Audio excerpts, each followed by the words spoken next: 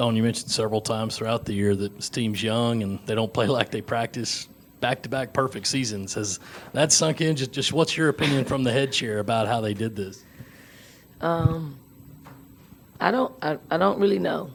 I don't really know, but they find they're a super competitive group that they don't really like losing, and they can play a lot of different styles of play, especially offensively. Defensively, I think we do a pretty good job at just holding serve and playing the way we need to play and being disciplined and staying connected out there on the floor.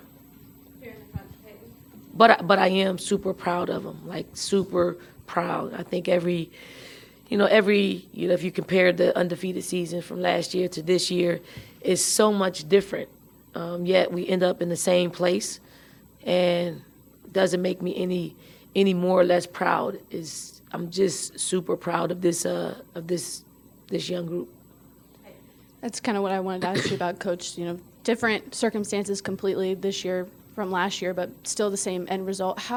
You've talked about it a little bit, but how are the vibes different in the locker room and in the coaches' room in particular, I guess, this year heading into the postseason, kind of in the same spot? So I will probably equate it to a doctorate program, and they're going to get me for saying this, and daycare. Like, our locker room sounds like daycare. Like, it's so much talking, it's so much talking about nothing that, and we, in the beginning of the season, we would just say, be quiet, and now it's just who they are. It really is just who they are, and it's their identity, and we really don't fight that battle. We just put our earplugs in and keep it moving. You busted. I know some of it was the foul trouble, but you busted out the 4-guard lineup. Powell said even she was surprised about that. Did you like what you saw there? Is that a weapon for the postseason? What did you see during that segment of the game? And also, what was your reaction to Breezy's block there right at the end of the half? I liked it. We've been playing with it for a little bit. Right before we knew that Camilla was going to be away with her Brazilian team, didn't feel real good about it, but I thought there was some familiarity to it because we've been trying to do it. It helped us stay matched up the way we needed to match up because we needed Breezy on Rakia. Rakia pretty much had her way with accumulating fouls on us, and then Breezy's block. Breezy's a really good defender. I know she has added some offense to her game, but when it's all said and done, Breezy can lock down and defend. And I thought she got made a pretty good defensive play on her. Rakia got her back. I think Rakia got a few of our players back, but we needed that momentum going into halftime.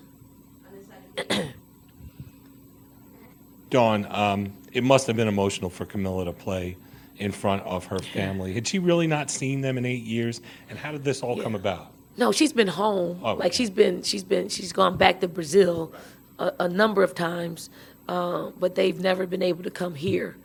And to play in front of your family, in front of all of us. I know she wanted to win extremely bad and wanted to play well all at the same time, and I thought she did that. I know she fouled out, but she gave us what she gave us, and we don't win the game without her contributions.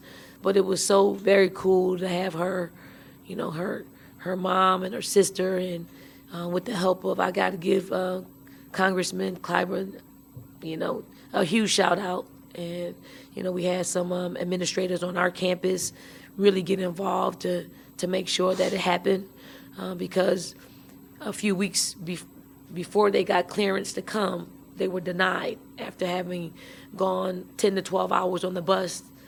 And then they get there and they're denied in 2 minutes. They it's no. So that's when we just had to activate our community, and our community has, rallied around it and made it happen. Sticking with the theme, but the senior class as a whole, 3 players who came to you, not at the start of their careers, but at a certain point, just what have they meant to this place and to you? I mean, anytime you can get some quality individuals, like they're quality, and we know that they could play basketball, but the chemistry they provide, like they've raised the standard for us in the locker room and how we play and how we navigate through the season, each in their own way. You know, Sakima's probably the more motherly of the group. Powell is like the quiet assassin of the group. And then Camilla could be a little harsh, but she can also be a little soft. So they got a great balance of our seniors and how they approach things. And they fit in quite well. And they've obviously contributed to another successful season. You know, none that we anticipated.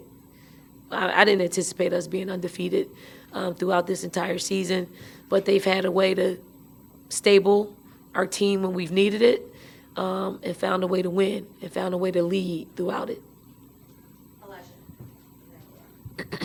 Coach had a unique starting lineup for today. What does this team in their depth do in terms of being able to deploy a bunch of different types of lineups for different games, whether it be starting or being able to, go to that four-guard lineup late in the game, do for you guys, especially now that we've, approached bracket season? I mean, what this team has done is create some really good habits, some really good playing habits that everybody feels comfortable wherever they enter the game. And everybody's feel comfortable, not too comfortable, having to sit on the bench and wait their turn. I think we've done a really good job with communicating with them what it is, what it isn't, and they themselves can take in the information in a way that it's not, it's not dampening their confidence. So I feel very confident that any one of our players can start, any one of them. And, you can probably argue Sakima, but I'd feel comfortable putting Sakima in the game for whatever she gives us. I mean, it's unfortunate that, we have 5 post players that rotate pretty good, and she's probably the one that doesn't get as much as she deserves, and it's only because of the crowdedness of our front court. But I feel very confident when we put her in the basketball game. Very few teams have been able to play you this close this season. I believe this is the closest margin of victory at home for you guys this year. Just what sticks out about the way Tennessee has played against you guys that has allowed them to make these really tough wins for you guys? Yeah, Tennessee is starting to play their best basketball. I think they are doing a great job of putting that ball in Rakia's hands and let her play make, and she is delivering. And then, she gets help from other players. Tennessee's always going to rebound the basketball. Tennessee's always going to be able to defend. And Tennessee is finding their groove offensively. And it wasn't a cakewalk for sure. I didn't think it was going to be a cakewalk. I thought it was going to be a tough game, just like it was. And it came down to a few possessions here and there. They made a good run at us. And got it down. It was a 2-possession game, 3-possession game. So I think they're in a great spot to make a run in the NCAA tournament. Don, what was the reason behind the revamped starting lineup? I wouldn't say it's a team rule, but it's very minimum. But our standard is our standard.